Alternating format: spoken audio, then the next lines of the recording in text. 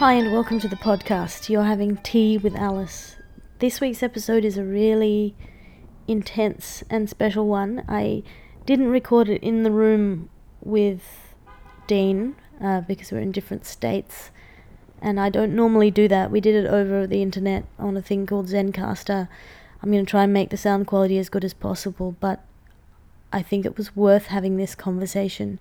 Dean is a novelist and an intensive care nurse, and he's been a listener of the podcast for a while, and he's facing down a really significant surgery tomorrow morning, and I hit him up. I read a blog post of his and hit him up about it because I wanted to know if he would like to talk about it, and if he wanted to talk about it with me just generally, and then again if he'd like to talk about it on the podcast, because it's awful and interesting, and I thought that it was a conversation worth having, even if we couldn't be in the room together. And because it's a time-sensitive conversation, we had it tonight, and I'm putting it up tonight. And if you would like to look Dean up on the internet, please do that. And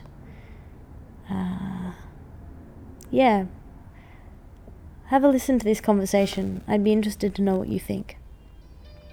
You're having tea with Alice.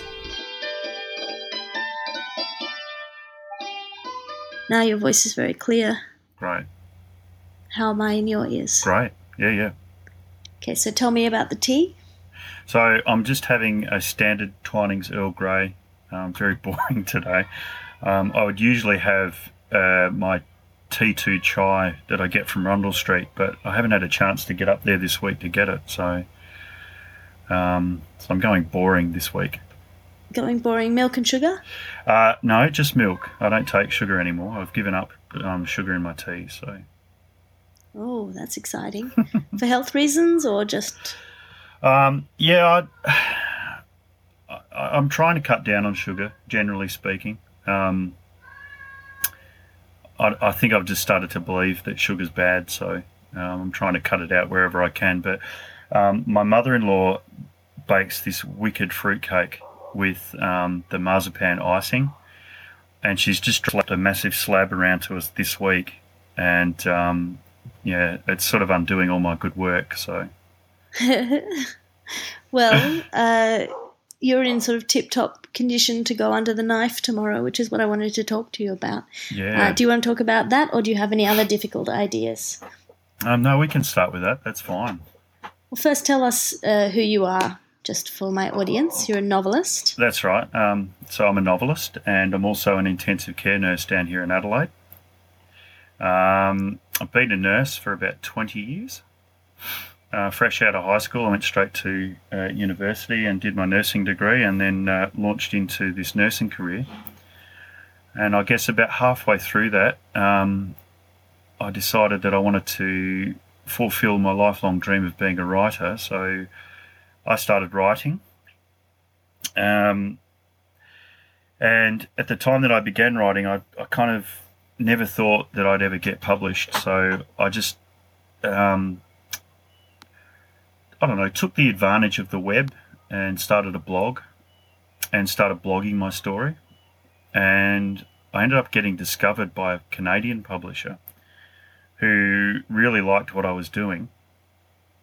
And they suggested that I should consider taking this seriously. So what I was doing on the web, on my blog, I actually stopped doing it to that and started doing it properly behind the scenes, and angered a lot of people that were starting to follow me. So these people got angry that they weren't getting this content for free? Well, not so much for free. It's just I had a lot of people that were really loving this story that I was telling.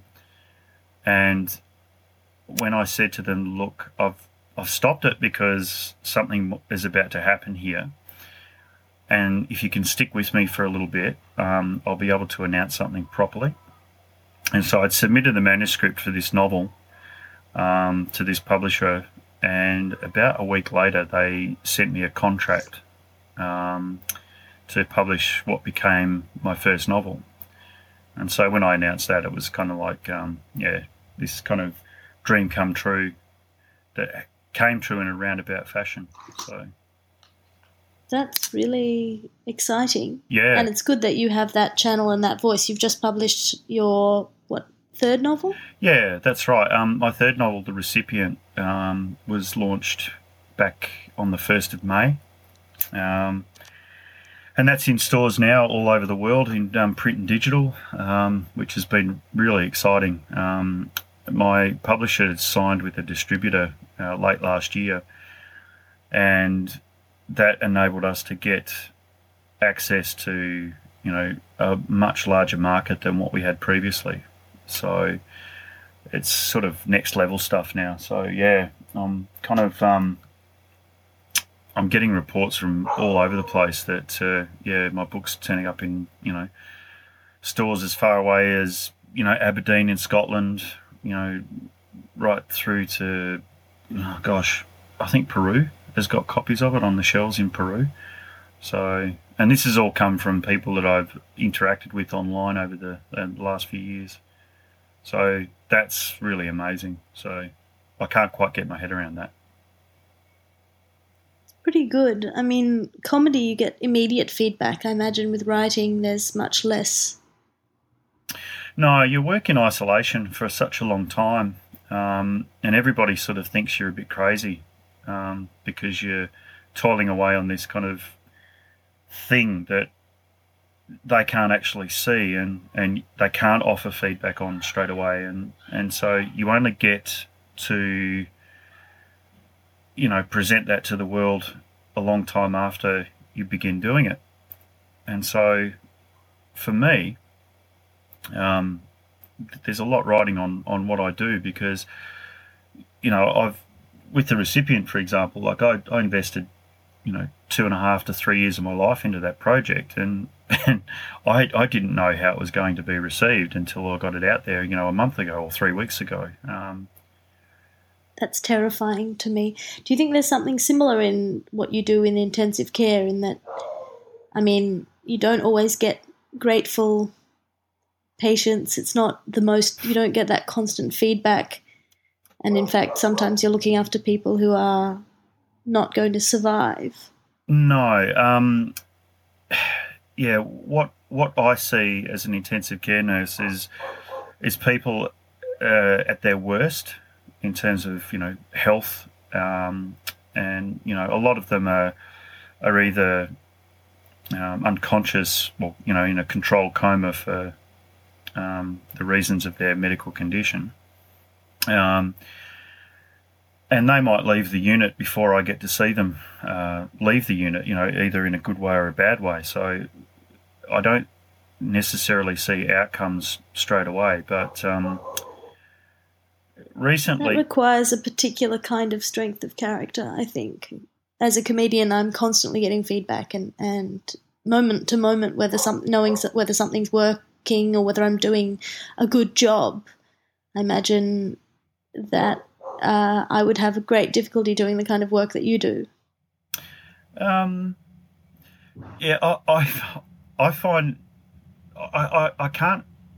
I have difficulty with that observation only because I think that anybody is capable of rising to a challenge, if they're faced with it. And I think, watching you as I have over the last couple of years, I think it's incredibly courageous for you to actually get up on stage and deliver a set of ideas and challenge an audience in the way that you do, and how that audience may respond to you is unpredictable. So there's a lot that's unpredictable in what you do, and there's a lot that's unpredictable. I don't think I can field this kind of compliment on my own podcast. I think it'll make me look real conceited if I don't cut it out. Don't you dare. But I think there's a lot that's unpredictable in what we do, and maybe that's why I love comedy and the spoken word. And especially looking around at an audience that's watching a particular show, you just don't know how they're going to react to a performance or I'm getting into it's a fairly weird area now. Interesting one. Well, I did a gig today for a corporate gig, which is always confronting, and it was a very mixed group of public servants in all different areas of the public service. So all these different sectors, childcare and everything. And I was at the end of a very long 2-day conference, and I got the note: don't make fun of public service. Don't do anything political, because they're very split politically. In terms of that, but something relatively topical or what have you would be good. And I walked on stage, and the first thing I said was, "Hey everyone, thanks so much for having me. I really appreciate what you guys do. If you'd like to look around at the people around you, and I want to celebrate how diverse a group of people you are, how many different kinds of people there are, and I just want you to acknowledge that I am not going to make all of you happy."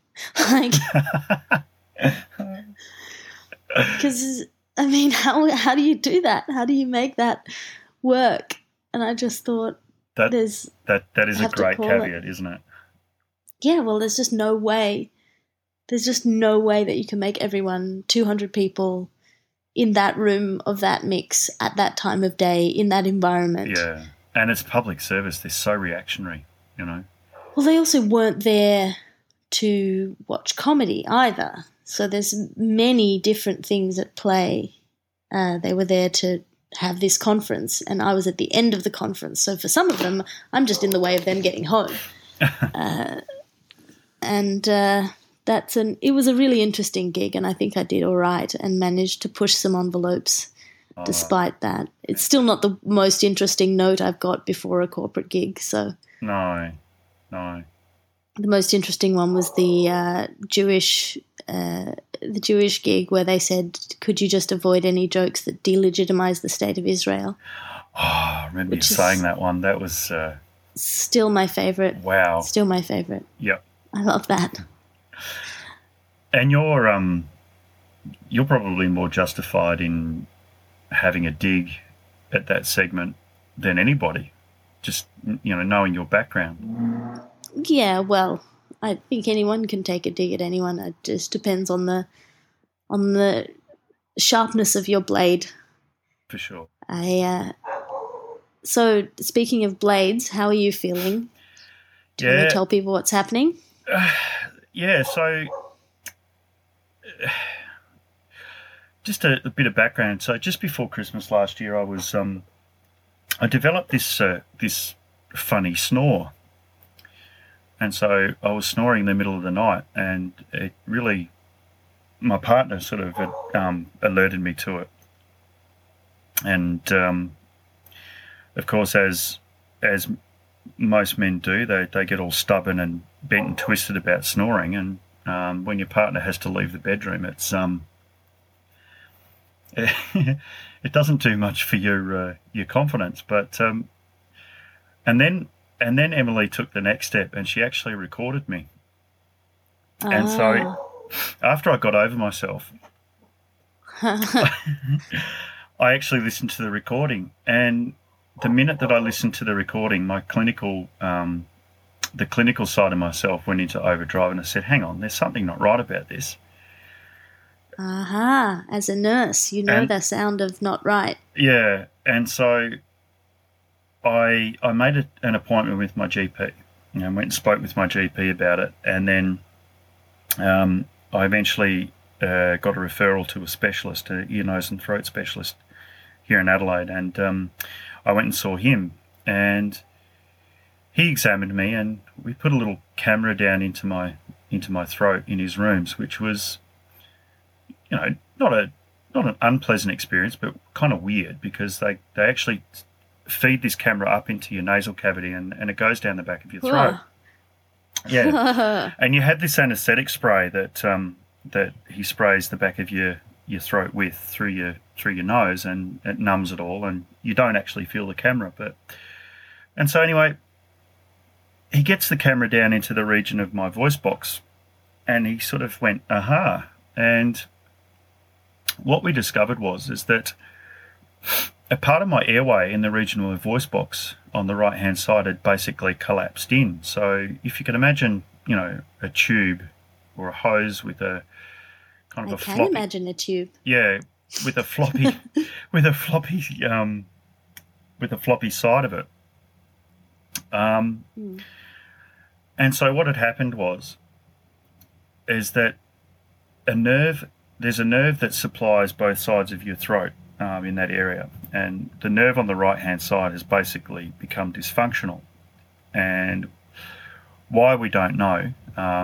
Initially, it was feared that I had some sort of lesion or tumour growing out from that nerve. Scary. But a scan was done, and it revealed that there was nothing like that, but that the nerve itself was quite edematous, and it appeared that it was dysfunctional. And so we had this. I had this procedure done where he actually went in and he actually applied a laser to the right-hand side of my throat in the area of my voice box. And what that was supposed to do was to actually burn a section of my throat and create some scar tissue, which would actually act as a kind of a bolstering, sort of thickening. How would you say it? How would you describe it? Callus. Yeah, almost. basically, yeah, form a callus that would actually stop the airway from flopping in. And so I had that done about 6 weeks ago. But it didn't quite go the way we'd hoped. And it's actually got to the point now where things are quite a lot worse. So I met with my surgeon a week ago, 10 days ago now. And he had a look down there with the camera again, the spray to the back of the throat and the weird camera feeling. And it turns out that we've got to go back in, and we've actually got to remove a part of my vocal cords, and specifically a little bone that actually anchors the right vocal cord to the area of the throat in that, in the voice box. And so the net result of that is that I've got to sacrifice my voice. So now do you know how much of your voice will be gone? And you're speaking about this in a very clinical way. Yep. As though you are both doctor and patient, or nurse and patient. Yep. Is that the way that you can approach it, or is that your way of getting through it? Well, if I go back a step, the other symptoms that I was having involved dysfunction with my swallowing. Okay, so I would be eating food and drink, and I would occasionally have these massive coughing fits and choking fits, because what was happening, because the airway is dysfunctional, as I said before, food was actually getting past my that junction in the airway where your esophagus and becomes your airway. And so instead of food going down into my tummy the way it's supposed to, it was actually going down into my lungs. That happened with my mum towards the end. It's not a nice thing. No, it's not at all. And see, with the floppiness of the airway in that area, a kind of pouch had formed. And so food would actually get caught in that pouch, and it would actually stay there. And in the middle of the night, when I was sound asleep, it would become dislodged and get sucked into my airway. And so I'd wake up at 3 a.m, coughing and choking, and and so the big risk with that is that if I don't do something about this, I'll end up, choking in the middle of the night and potentially, dying. So it's a difficult thing, but it's not a difficult call to make. No. So if I'm brutally clinical with this. It's either sacrifice my voice or die. Yes. And so... And this is happening tomorrow morning. That's right, yep. So we're recording this at, a bit before 6 o'clock in the evening, your time in Sydney. And so I'm going off to work tonight because that's what I do. I go to work and I've already arranged it. I'm going to finish work at about 6:15 in the morning. And then I'm going to walk straight down to the admissions desk and go through the admission. And I would expect that sometime around 8 o'clock tomorrow morning I'd be going in to have this operation done. So this is sort of... I mean, first of all, good on you. You wouldn't have slept anyway. No. And at least this way you get a nap after your shift. Yeah, that's it. And then secondly, how do you feel about this being one of the last times that people will hear your voice, as it is? Because I assume you'll have some voice left. It's incredibly strange feeling, Alice, because I've been so pragmatic about the situation. I haven't really given much thought to the emotional side of it, probably until today. Like, I actually woke up about 1 o'clock this afternoon and I couldn't sleep, and it was just... the situation was playing over in my mind, and I think, like, you became aware of what was going on because you saw a blog post that I'd written earlier in the week. And I had this panic attack earlier in the week about the situation. Yeah. And so at 11 o'clock at night, I thought, I need to get this out somehow. And the only way I could think of doing it was by blogging it. And so... I know that urge. That's where most of my poetry comes from. Yeah. And so I've never usually been given to doing that sort of thing and being so personal because it's not really in my nature. But I've been working with a therapist recently, and what we've been trying to do is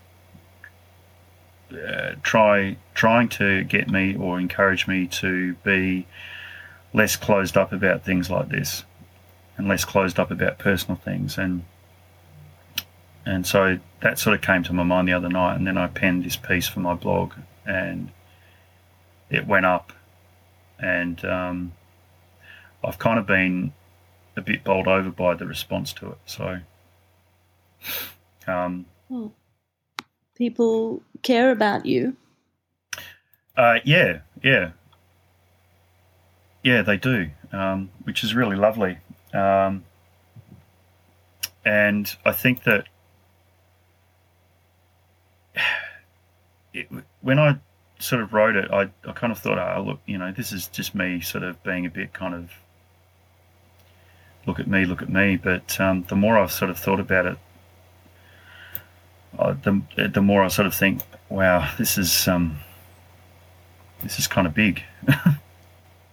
Yeah, it's not over dramatic to be feeling strong emotions in the face of losing one of the faculties that most people take for granted. Yeah, and we do take our voice for granted. We do take our ability to communicate for granted, I think, so much. And so the challenge for me now is how do I adapt once that's taken away? So, I mean, do they know how much voice you'll have left, or will you have some and just lose some expressiveness, or is that to be discovered when you wake up tomorrow? A lot of it will be discovered. I kind of got a sneak preview of what it was going to be like a few weeks ago, because when I had that first procedure done, I didn't have a voice for about a week, and when I did actually try to use my voice, it was incredibly painful. And one of my kids actually downloaded an app for my smartphone. And it blows my mind that they were able to have their foresight to do that. But it's a text-to-speech app.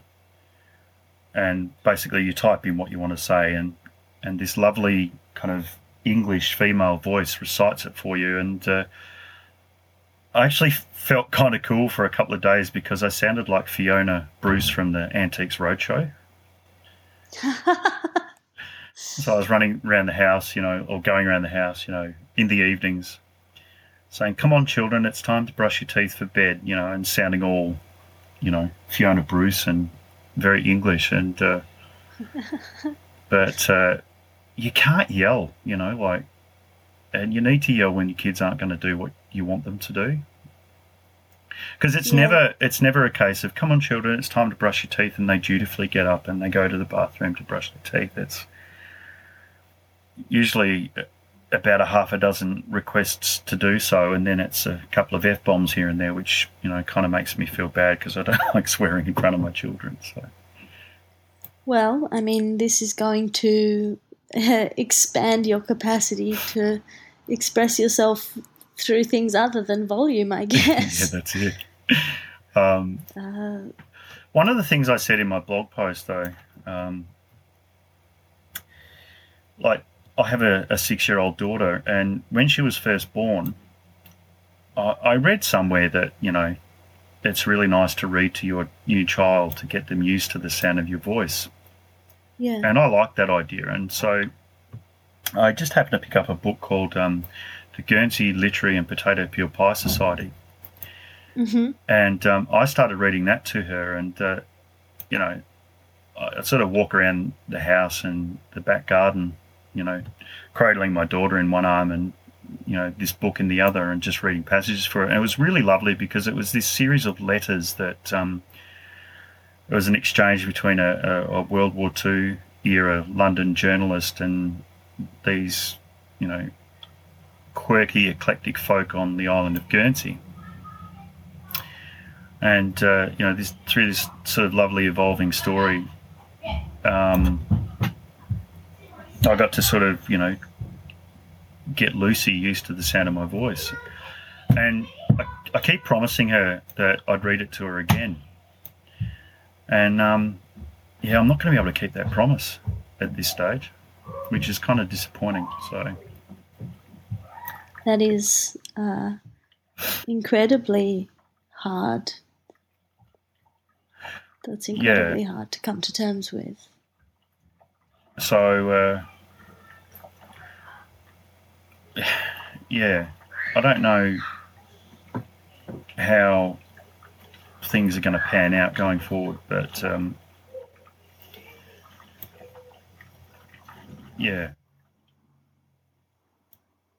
it's like one of those horrible thought experiments, isn't it? Where people say, would you rather lose your hands or your voice or your hearing or your sight? Yeah. Legs or arms. And we're so flippant about those sorts of things. And I mean, look, pragmatically speaking, it's not like I'm going to lose a limb or, my sight or my hearing. But it's my voice, and like your voice is precious. It really is precious. Yeah, and it's something that we don't think of as being so much of our identity, I think. And it is. I mean, it's if you think about how disconcerting it is the first time you hear your voice recorded and realise that you don't sound outside your head the way you sound inside your head. Yeah, that moment right. of disorientation, I imagine, is a really, really minor version of the disorientation you'll feel tomorrow. Realising that not only does your voice not sound the same outside of your head, it will never sound the same again. No, that's right. So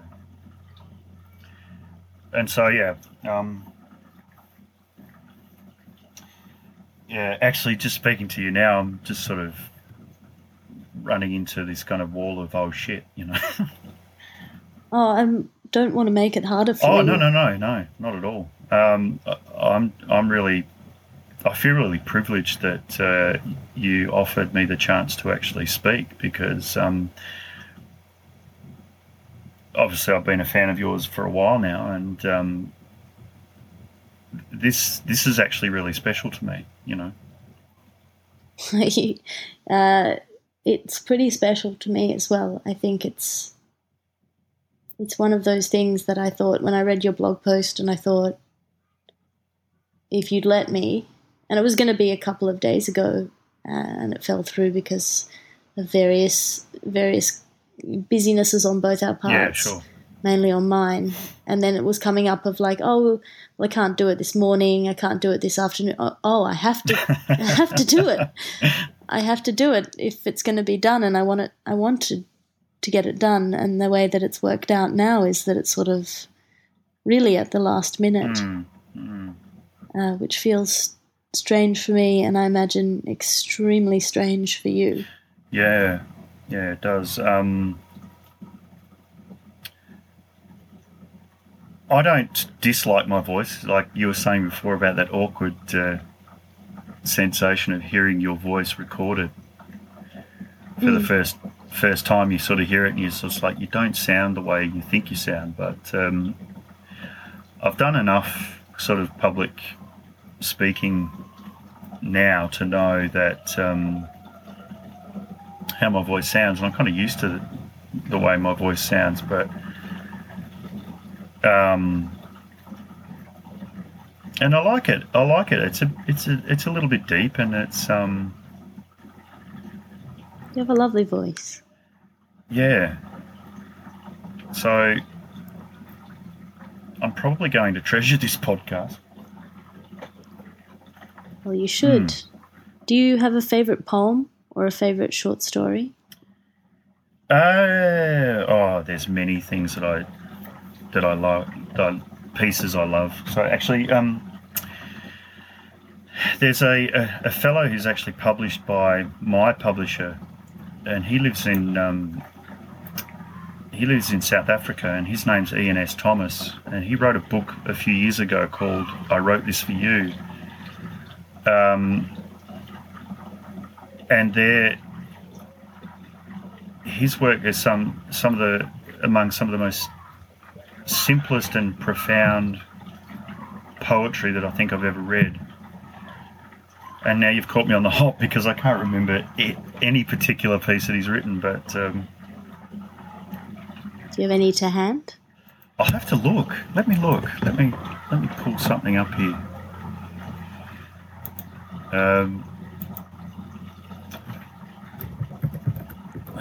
Let's Because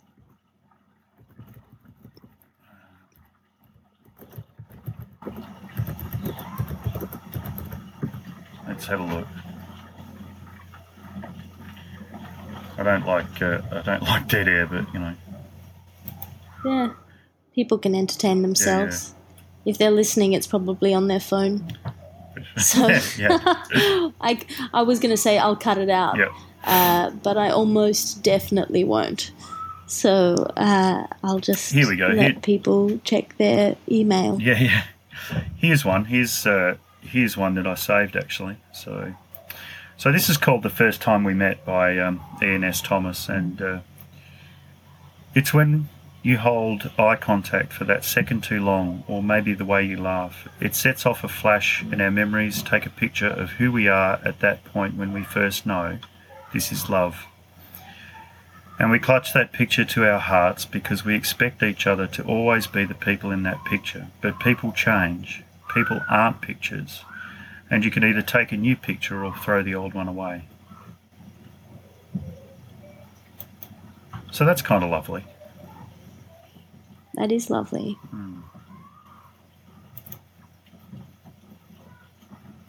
That's really a beautiful poem. Yeah. Where can people find him online?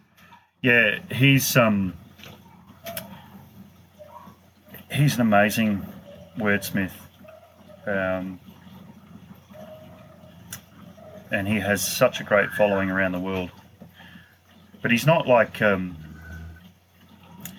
he should be in the public consciousness more, I think, because of his words. But poetry's that sort of funny thing. It kind of occupies a space on the fringe, and it's just not quite. It's just not quite where it should be, I don't think. Yeah, I think it's a difficult thing. People are intimidated by the idea of it in a way that they're not necessarily intimidated by things like comedy or even spoken word. Poetry is seen as, obscure and haughty in some way. I think the Romantics shot themselves in the foot a little bit by marketing poetry as a form of divine inspiration. Yeah. In such a sort of ineffable way. Oh, it's not that I worked really hard. It's that it came to me in a dream, that kind of rubbish. And I think it's made people a bit afraid of poetry. But if you read Stephen Fry's The Ode Less Travelled, it's a really good argument for poetry as fun and the idea of poetry as a worthwhile expression, in the same way as picking up the guitar is a worthwhile expression, even if you're not the best guitarist in the world. And we have this false idea that if you're a poet, you have to be the best poet in the world immediately, and otherwise it's not worth playing with words unless you're going to make masterpieces. And we don't hold that standard for any other form of art. Someone can be a crappy painter and they just do it because it's fun, or a crappy potter and just enjoy it. And you can enjoy what they do without criticism. Someone pulls out a guitar and plays some Beatles songs around a campfire, and you're not calling to mind Jimi Hendrix and comparing them unfavorably with him. Yeah, sure. Yeah, it's really really lovely. Yeah, it's a really good book. You should read it. It's one of those ones where I've ended up buying about 8 copies of it and giving them to people because I think it's such a worthwhile way to look at the world. Yeah, sure. For sure. So before I wrap this up, yep. What are the 3 things that you would most like to say and have heard? Not to put you on the spot or anything. 3 things that I'd like to say. Oh, God, Alice. You don't have to have them right. There's no way to get these kind of things right. But particularly in the context of such a loaded situation. But maybe not the 3 things, just 3 things that you would like to say and have heard. Well, I think love your voice is perhaps the most the one that comes to mind straight up, because what I was saying before about taking your voice for granted, when you're faced with something like this, you realise just how precious that voice is. And so it's very easy to sort of become, just to expect that it's there, because, and I think it always has been. Sorry? Because it always has been. Exactly. It always has been. So, you take it for granted as much as you take living and breathing for granted. So I love your voice. Second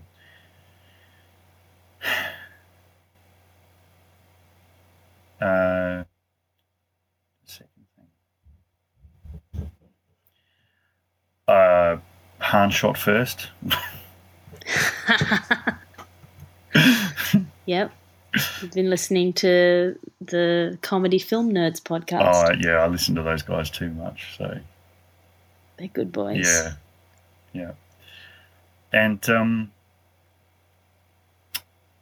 my pa,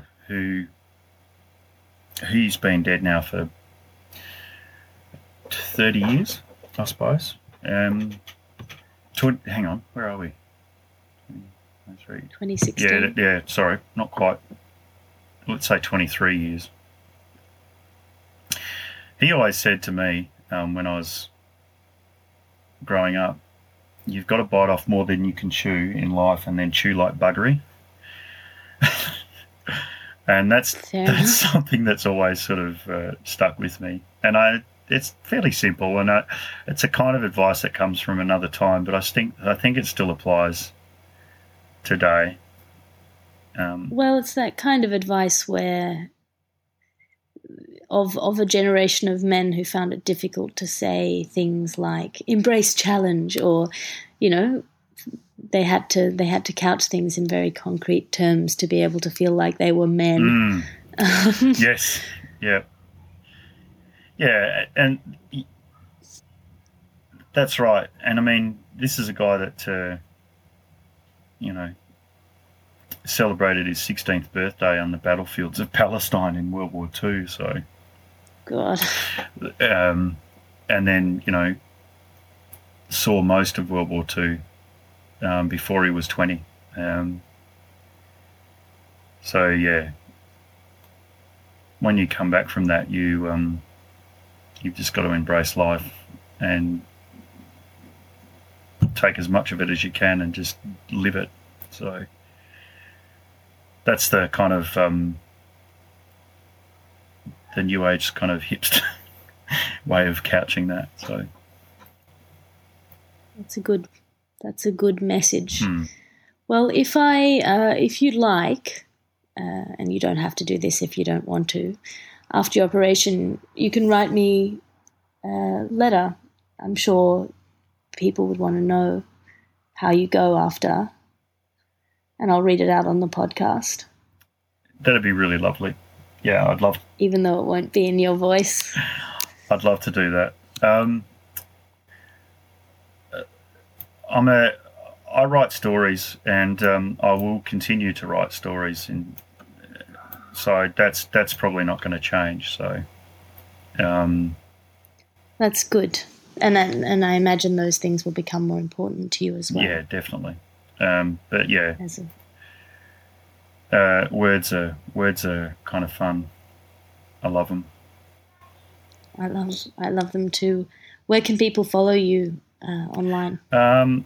My website is deanfromaustralia.com, and that's pretty much all you need to know, because it has links to my Twitter and my Facebook page, and I'd love it if people could visit, because I like interacting with people, in the same way that you and I have just now. So I love to kind of talk over ideas and just talk generally. So it's my favourite thing in the world. Yeah. And I'm going to need to do that more, because I'll otherwise be silent. So look Dean up online, tweet us or whatever, hit us up on whatever channel you find. Thank you for coming on, Dean. Oh, thank you for having me, Alice. I really appreciate it. Really do. I'll keep talking to you, but I'm going to hang up on behalf of the listener. Yeah. And I'll talk to you now.